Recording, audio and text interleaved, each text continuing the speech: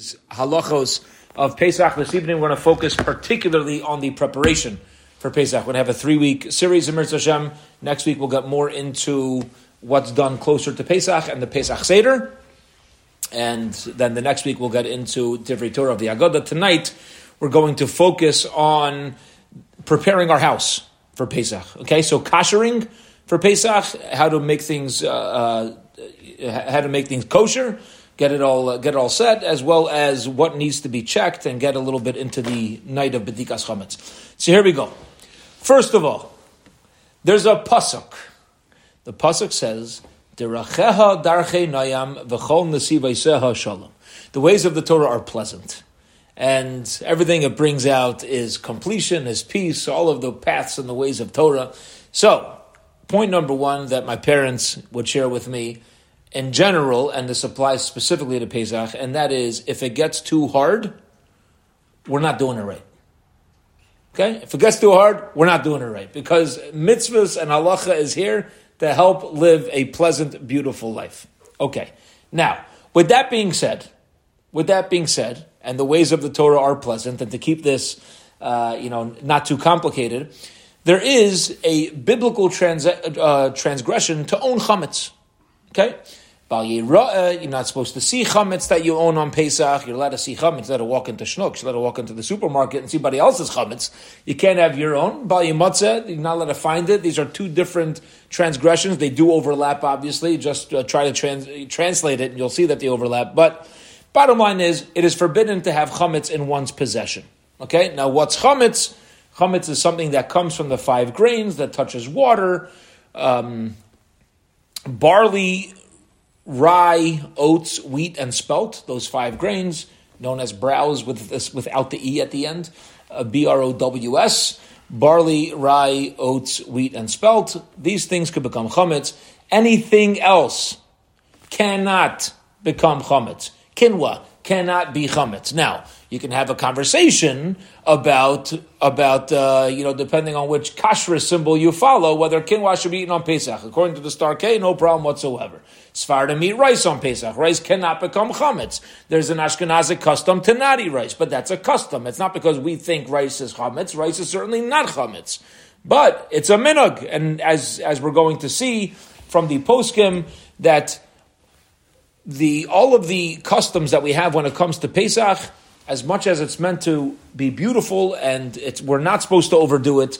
However, Yisrael are Kedoshim, that's the expression. The Jewish people are holy, and especially when it comes to Pesach, we do go above and beyond what is expected. So if anybody does go too far, don't make fun. That's their minhag, that's what they're doing. All right, but we want to know for ourselves, just what do I need to do? Okay, what do I need to do over here? So here we go. Let's get into the halachos of koshering items for Pesach. As a rule, as a general rule, it's always better to have separate utensils for Pesach. Okay, this is the general rule. As a general rule, it's always better to have separate utensils. You don't even need a kosher. I got this for Pesach, I got this not for Pesach. Okay. Now, obviously, many of us do not have either the space or the financial abilities to have everything separate for Pesach. Okay, so how do we kosher things? So let's focus on the kitchen at first. We'll start with the oven. It's where most food comes from. Okay, so let's start with that. So how do we kosher our oven? So somebody has a gas stovetop. If you have a gas stovetop, so we need to focus on koshering the grates of the stovetop. The stovetop itself, away from the flame, really cannot be koshered. So ideally, we want to cover that area, and ideally cover it so that nothing can become chametz on it. But even if not, make sure that any food that falls on the general areas of the stovetop is not eaten, and obviously scrubbed down very well. But the grates themselves, which the pots are going to be on, we want to kosher. So how do you kosher it? If you have a gas stovetop, it's very, very simple. Okay, and that is, take any pot. Any pot means any pot. Chametz, not chametz. Milchiks, fleishiks, parv. Take any pot that covers the area of the grate. Okay, so a nice wide pot. Put in some water. How much water does it make? You don't want to burn your pot. So you want to have a little bit of water in the pot. And you turn the flame on high for 15 minutes. After 15 minutes, your grate is koshered for Pesach. You're done. That's what happens, and you do that by each flame that you have on the gas stovetop. So if you can do them all at once, you could do one after the other, whatever you want. Gas stovetop, 15 minutes on top. Okay. If you have an electric stovetop, we'll take questions afterwards, we'll get through this. If you have an electric stovetop, so what do? Wait till the coils turn red, if you have one of those electric stovetops. Wait till it turns red, and after 10 minutes, you're fine. If you have the type of electric stovetop where it doesn't turn red and it stays black, wait 20 minutes. Scrub down the rest of the area. Shalom al Yisrael. Your stovetop is now kosher for Pesach. If somebody has a glass stovetop, which in general is not really recommended, it's very, very complicated.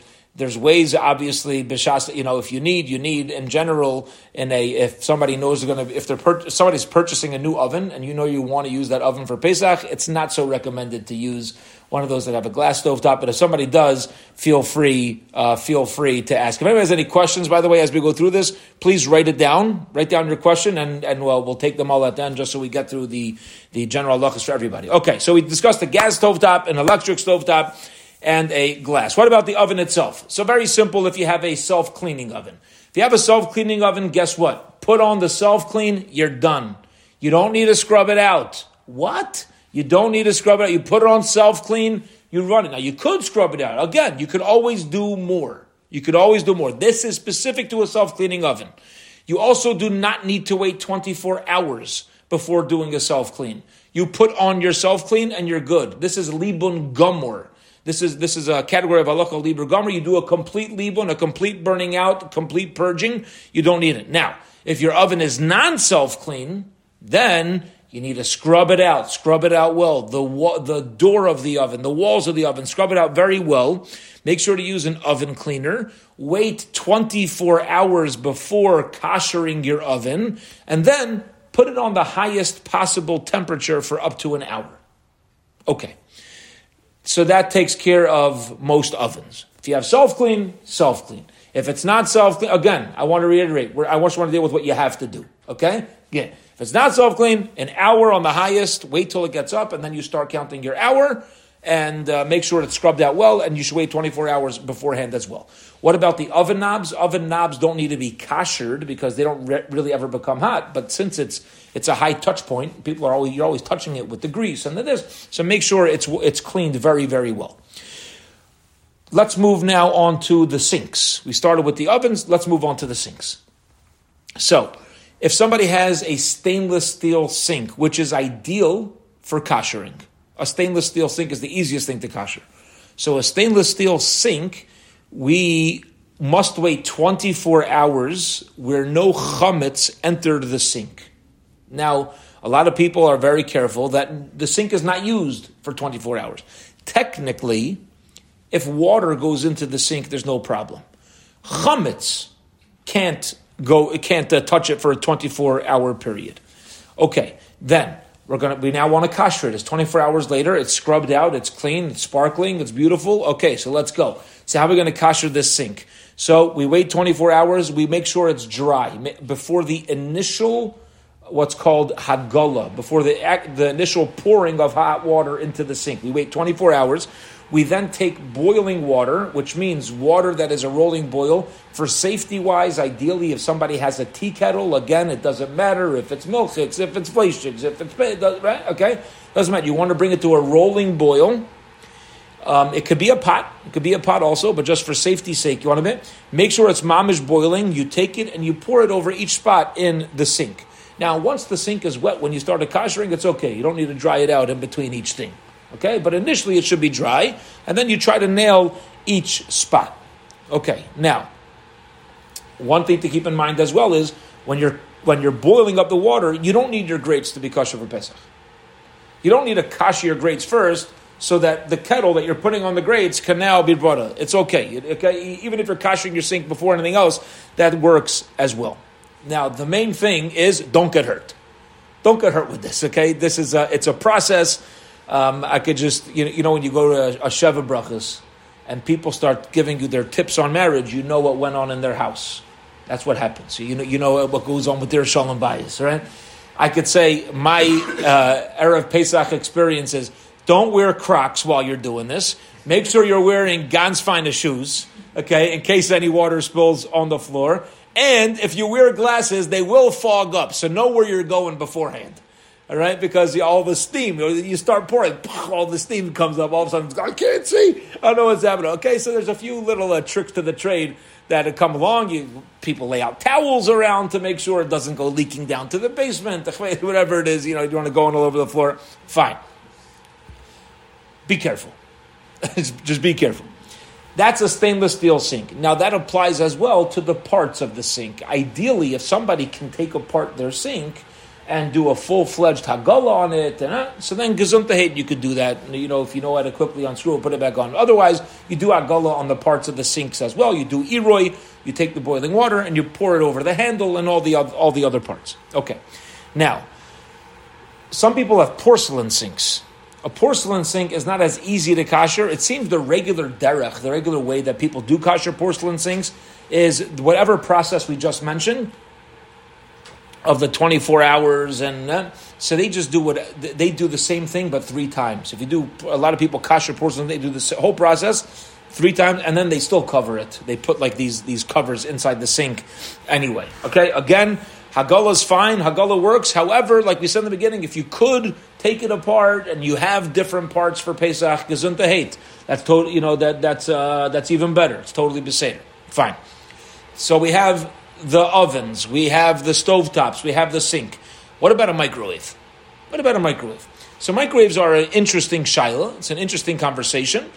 In general, what we'll say is they're really, in general, not so expensive. Sometimes microwaves are $75 or so, whatever. If a person could purchase a new one for Pesach, that would be ideal. But if a person, for various reasons, doesn't have the space, financially it's difficult, so then there's ways to kasher a microwave for Pesach. What do? We wait 24 hours. Okay, you wait 24 hours before kashering. Make sure that within that 24 hours, all of the walls of the microwave, as well as the plates inside, are completely scrubbed down. Take a few cups that are microwave safe. It could be foam cups, disposable foam cups. Fill them up with water. Put it on high and let it steam for 20 minutes. After those 20 minutes, your microwave is now kosher for Pesach. That's how you kasher. If people need to kasher microwave for Pesach, that's how it's done. Okay, so those are the general household items and the kashering process. Now, what items can I kasher? Okay, so we'll start with ones that we generally try not to, and that is glass. Okay, the minhag, this is a minhag. The custom generally is not to kasher glass items for Pesach and to have a different set of stem glasses or whatever glasses you're going to use. You can go to Dollar Tree; they have them, for now with $1.25 inflation, went up. But ideally to change over the glasses. However, if there's a pressing need, for whatever reason, a person has a specific reason why they want to use this glass bowl. This was the great-grandmother's, and it went through whatever, it went through the Holocaust. People have reasons why they want to use it on Pesach. So then you could rely on the 12-month waiting period. When it comes to glass, you wait 12 months, and then you can go through that's, if you wait 12 months, then it would be okay. All right. So that takes care of the glass items. Oh, one thing we didn't mention is in the kitchen, another, what's the proper word for it? Like an oven and a microwave. What are what's the general category? Appliances. Gavaldik, thank you. Other appliances we didn't mention is refrigerators and freezers. All right, so what do you do with your refrigerator and freezer? So refrigerator and freezer must be emptied out and scrubbed down. Okay? Because there's going to be real chametz, and food is kept there. Your Pesach food is going to be put into this fridge and freezer, where there's going to be perhaps a real chametz, a little bit of a pretzel that can fall into the Pesach food. So it must be emptied and scrubbed down. There are people who have a custom in their family to also line their shelves. Some refrigerators, if it's not your personal custom, you don't have to. There is a minhag out there. It's worthwhile mentioning. People do line the shelves. Sometimes it'll ruin your refrigerator and freezer because it gets in the way of the airflow. If it's going to ruin your refrigerator and freezer, then obviously it's not recommended. The main thing is to make sure that no chametz is stuck in any cracks, or no chametz is left behind. So that's what we do with our fridge and our freezer. Okay, what about countertops? move on to the kitchen counter. So, the best thing to do as far as countertops is concerned, scrub it down, cover them up. Does not need to be tinfoil, contrary to popular pictures. Yeah, you don't need to wrap yourself in tinfoil or your counters. It could be anything that's a heavy duty cover. And nowadays they have so many options. Really, besides for laying out wood, they have thick plastics you could bend over. It could even be clear. They have these thicker, clear plastics. You bend it over and mamish, and it covers it well. So ideally, scrub it down well and cover them. Now, there are ways to kasher certain countertops. If it's stone, granite, you're able to kasher, and the way to kasher would be similar to a sink. Okay, you take the boiling water, you pour it over the countertops. There are other ways to do it with a hot rock and to lay it out. There are other ways, but other synthetic and composite materials, including granite composite, really cannot be kashered and must be covered. Okay. Now, how do I actually kasher if I don't want to cover my counters? Again, if you want to cover, you don't need you just scrub it down and cover it. What if I don't want to cover on my counters, on my stone counters? What if I want to kasher it? Okay? So we use Iroi Reischim, like we said, same as a sink, the pouring of the hot water.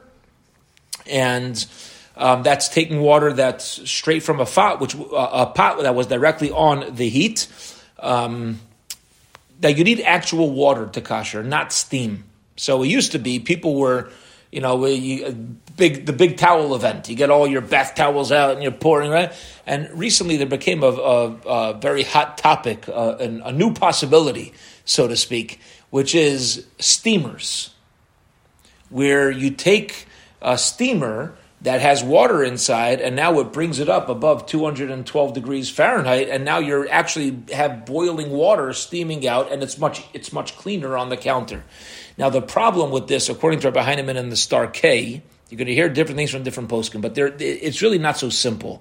They actually did their own research, and they came out that they're great at researching the Star K, this type of thing. They came out with one particular commercial steamer called a Volcano some number or other, which is very, very expensive, that actually kept up to halacha. All the other ones, they really found that as the steam came out, it had already become steam before it was able to be water on the counter.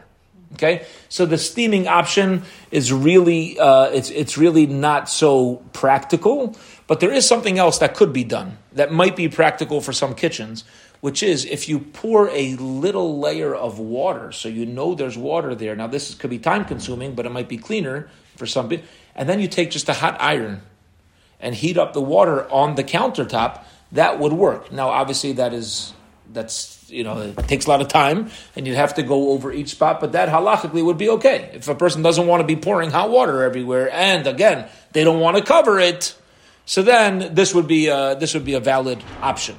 But to cover the countertops would be what's ideal. All right. Now, any areas you can't reach with koshering, so a well-known hack for how to make things kosher for Pesach is a little spray of bleach, a little bit, because once anything is not fit to be eaten by a dog, it's not considered chametz. So once you spray, let's say in between any crack that's there, you don't need to be concerned and be digging down. Give a little spritz, give a little, and therefore even if there is a little bit there, it's okay. There's no concern. It's not even called chametz anymore. Fine. A couple other things is high chairs. Okay, if somebody has a high chair that a baby eats in very often, there's food that get into every crack, the ones you can't even see. What do you do with a high chair? Since we make sure not to give babies hot food, it's actually quite easy, because we assume the trays are not real chametz. Chametz is when there's heat that went into it. Nobody's going to put down really hot food in front of their baby directly on the tray. And therefore, for a high chair, just cover over the tray, look around, make sure nothing in the cracks, and that'll suffice. Okay, now what about koshering braces? It's a joke. It's a joke. But where did I get this from? Rabbi Heinemann from the Star K. Shlita, he's got the best jokes on Pesach. He's the best. So when I was in koshering braces, you have braces, metal braces. So when I was in high school, when I was in Ner Yisrael, so Rabbi Heinemann every year before Pesach comes in and he gives a shir on the halachos, and you can ask him any question you want. Pesach, not Pesach.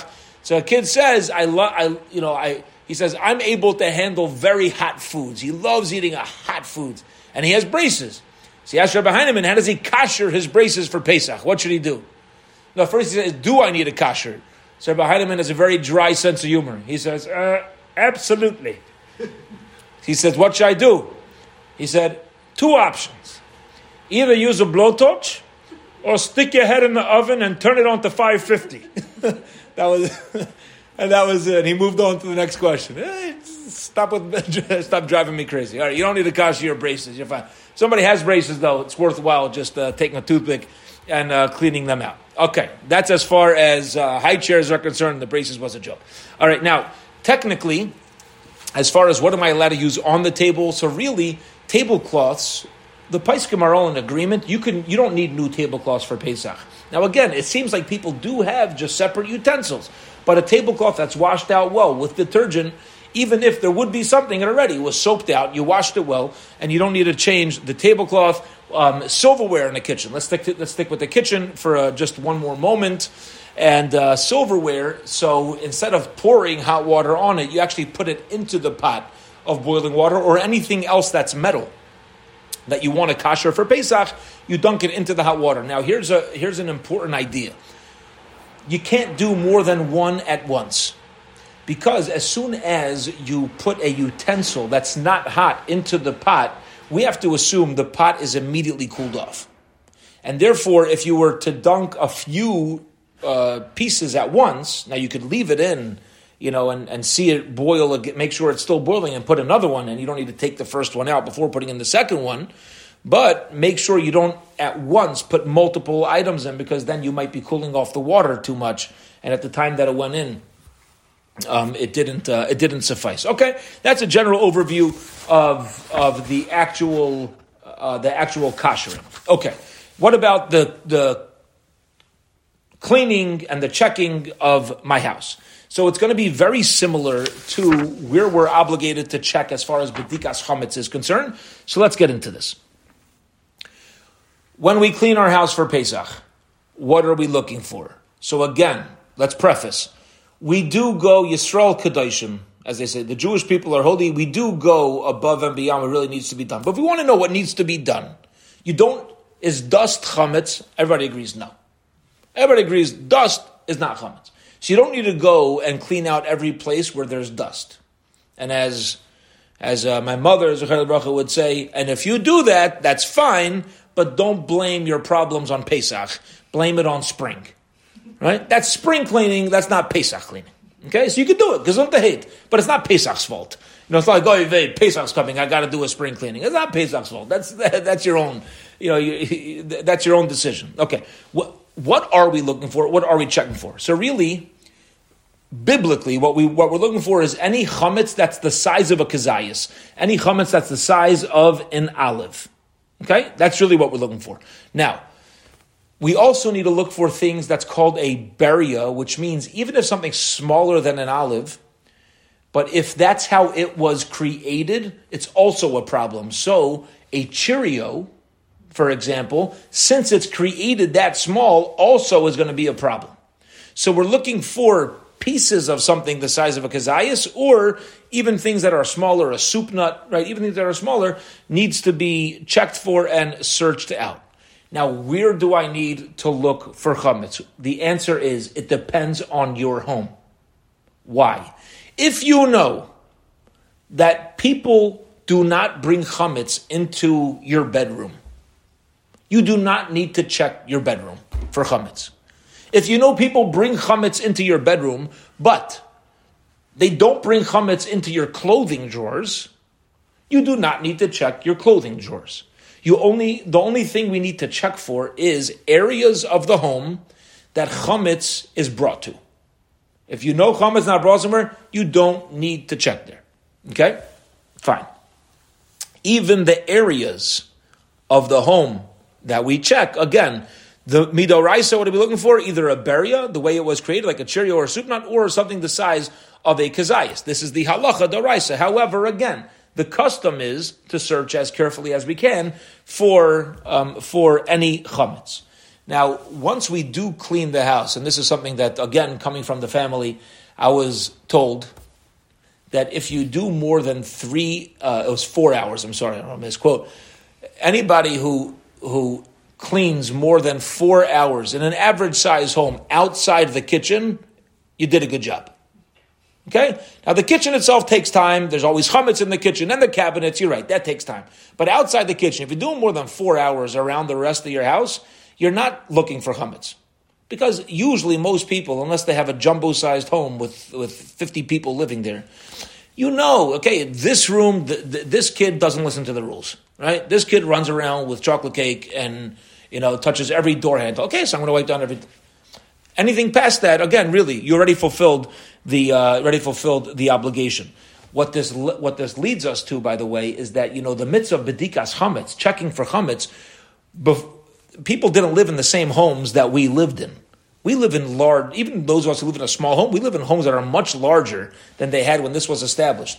Bedikas chametz was really when they cleaned for Pesach. Can you imagine? When they checked for chametz, that was like, okay, so now we're cleaning for chametz the night before Pesach. That's when they're getting rid of everything.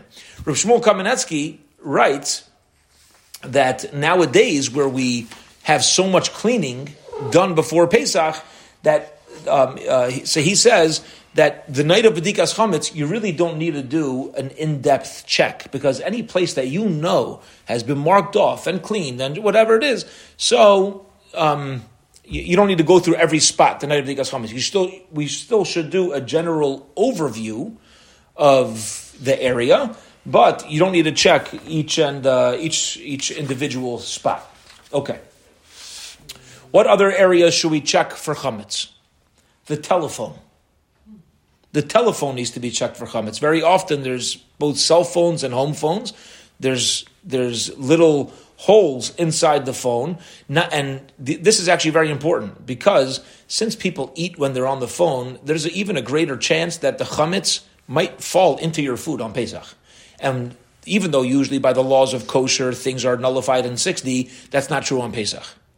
Okay, so there's a lot more stringencies on Pesach. We really need to be careful as well to look through our telephones, make sure that there's no chametz stuck in there. As we explained, clothing drawers. If chametz doesn't go into your clothing drawer, you do not need to check those areas.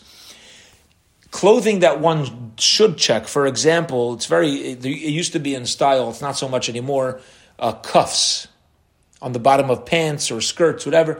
So very often, anybody who ever wears that style or used to wear the style, when you open up the cuff, you're like, how'd that get there? Right? What in the world has been living inside this cuff? Can't even imagine that. So cuffs don't need to be checked, bedikas chametz, like with a flashlight, right? But they should be shaken out. Okay. What about suitcases? Do I need to check my suitcases? The answer is, again, it depends. Are you the type of person that puts away suitcases without checking it over to see if checking the pockets, make sure there's nothing in there? If you're the type of person that after you go on a trip, you check the pockets to make sure there's no food in there, you don't need to check your suitcase. It's ready kosher lePesach. But if you're not so sure, okay, so then maybe on the trip, you left a box of crackers in there or a little bag of something.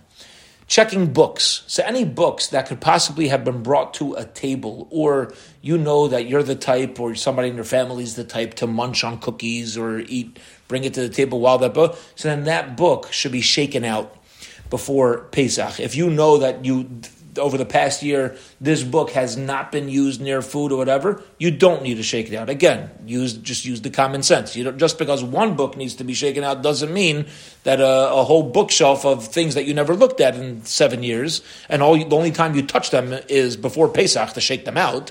You don't need to do that. You already did it the past 6 years. You're fine, right? No food has gotten near there. Beseder, you did your job. But if it's the type of book that's been taken out, so then we do check it. Okay.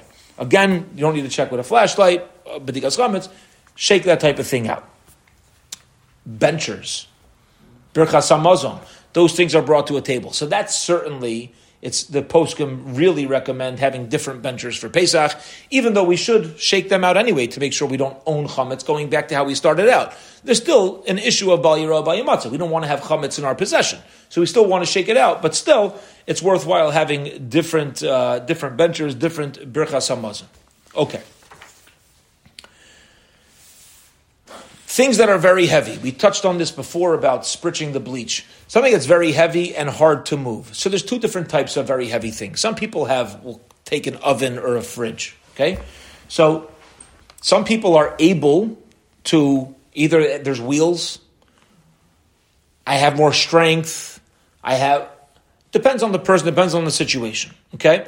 If it's very hard to move, there's no obligation to move your refrigerator, to move your oven. You don't need to hire movers to move it out. So you could sweep underneath and then they can move it back. But if you're not going to move it, use the idea of spray it with bleach.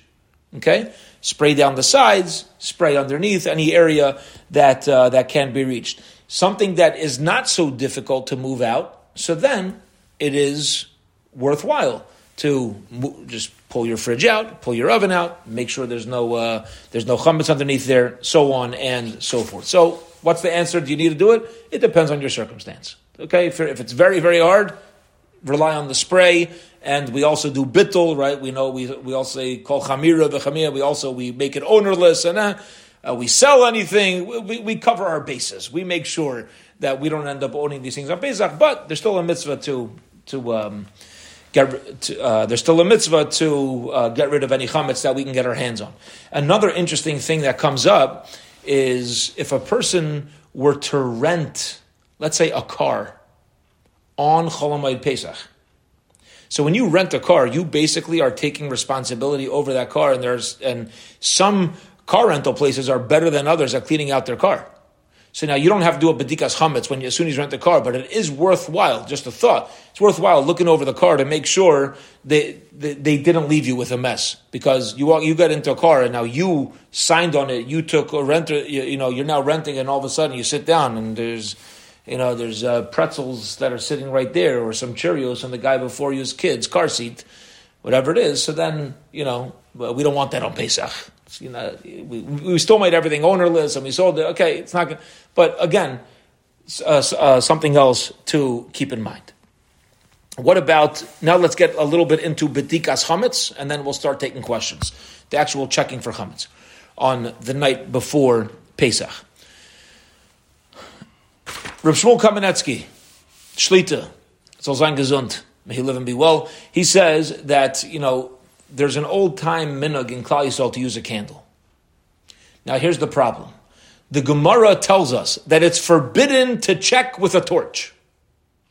You cannot use a multi-wicked candle for bedikas chametz. Why not? Says the Gemara, because you're not going to check well. Everyone's going to be too scared of starting a fire. So if you have too large of a flame, no one's going to go near the corner, and therefore it defeats the whole purpose of checking. Says Rosh Shmuel Kamenetsky, a single flame for us was a torch back then. We don't know how to walk around with candles now. What? Come on. You light your candle. What do you think about the whole time? Don't drip the wax and don't light the curtains on fire. That's what I'm thinking of. I'm not thinking of where's the chametz. I'm like, dude, just don't burn anything down. Right? Says Rav Shmuel, therefore, lechatchila, ideally, he says, the mitzvah b'dikas chametz should be with flashlights. But, he says, listen, there is an age-old custom. We don't change. He says, here's what he gives a recommendation. He says, listen, make your bracha on b'dikas chametz, hold the candle for a minute, walk to one place in your house, blow out your candle, turn on a flashlight. This way, your blessing was over a candle. You did a check for 30 seconds to 45 seconds, whatever, and then use your flashlight. But he really says that lehalacha, you're getting a bigger mitzvah by using a flashlight because you're going to do a better checking, and that's the whole point. If you're busy the whole time, nervous about starting a fire, you're getting back to the torch problem. Okay, now I don't know when I was a younger kid than I am now. We used to turn off all lights in the house when we checked. I don't know, it was like part of the ambiance of b'dikas chametz. You turn out the lights and all you have is like the candles and the flashlights. Like, ooh, we're going to track down this chametz. You don't need to have the lights off. The lights in the house could be on. There's no problem whatsoever. Now, there's a dispute amongst the poskim about the ideal time to start B'dikas Chametz. I don't want anybody to get scared. We still have some time, Chaver. Don't worry about it, yeah? We're still, for B'dikas Chametz, I think we're still 2 weeks from Thursday night. Yeah, we're still, but we're just going to, once we're talking about the cleaning, I want to mention B'dikas Chametz as well, so we can really focus on the laws of the Seder next time. When exactly do we start the checking? So, ideally, it should be started at Tzeis HaKochavim, when the stars come out 45 to 50 minutes after sunset. Some people after Shabbos wait till 72 minutes, 90 minutes. You don't have to wait that long for this. 45, 50 minutes is okay. It's actually better to do it. Zriza Makdim and mitzvahs. You do the mitzvahs as soon as possible.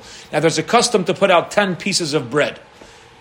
What's interesting to note, again, going back to when I was a younger kid doing B'dikas Chametz and lights are all out, we were not allowed to know where the 10 pieces of bread were. Right? Whoever was putting it out was keeping a whole list. You mark it off. You don't want to lose that. The last thing you need is you cleaned your whole house and now you found 8 out of 10. You know, right? You got a problem. But it's really not a game of hide and seek. Okay? Even the people checking for chametz could be the ones who put it out. The reason why we put it out is because since we make a blessing and we know we already cleaned our house, we don't want it to be a bracha levatola, an unnecessary blessing. So we put out some chametz to make sure that we find something. But it doesn't really need to be a game of Tom and Jerry. You don't need like, I found it. It doesn't need to be. Okay, you can make it fun like that. Gesund to hate, there's no problem. But again, fine.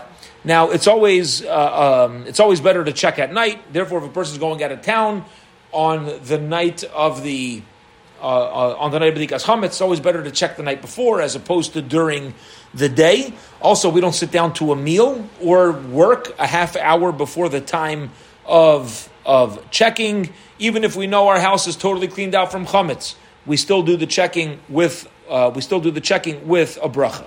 Okay. Now, we just explained the reason why we put out 10 pieces of bread is so it shouldn't be a blessing in vain. That's the underlying reason. If you ever do a b'dikas chametz not in the appropriate time, there's no blessing. So if somebody's going out of town and they're doing the checking in a different time, there's There's really no underlying reason to put out the 10 pieces because you're not making a blessing anyway. So the whole custom of putting out the 10 pieces is strictly the night of B'dikas Chametz, the night of the 14th day of Nisan.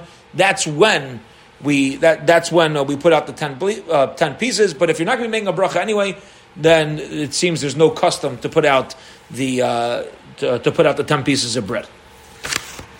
And finally, another area that's a little more prevalent in St. Louis than when I was living on Yeshiva Lane is pets and dogs, and everybody's got their pet. You got to make sure on Pesach you're not allowed to own chametz. So not only are you not allowed to own chametz that you're going to eat, you're not allowed to own chametz that your pets are going to eat, and most pet food is chametz. So you have to check the dog kennel and all the areas that your dog may have gone to munching on his stuff. That all has to be cleaned out as well. During B'dikas Chametz, it's proper to check one's car. We own our cars, so we have to make sure that our cars are checked for chametz. Married children who are visiting parents are obligated to check their rooms with a bracha if they're there 2 days before Pesach, because now that's a room that's been given over to them. That's like their living quarters. And the same thing applies to somebody going to a hotel. If you show up to your hotel the day before B'dikas Chametz, meaning the day of B'dikas Chametz, you would do a B'dika in your own room. If you show up on Erev Pesach, however, after B'dikas Chametz, and there's no Chametz around, so then one should do a checking, but no bracha is made. What about outdoors? So if somebody has a covered balcony, B'dika should be done. You should check that for chametz.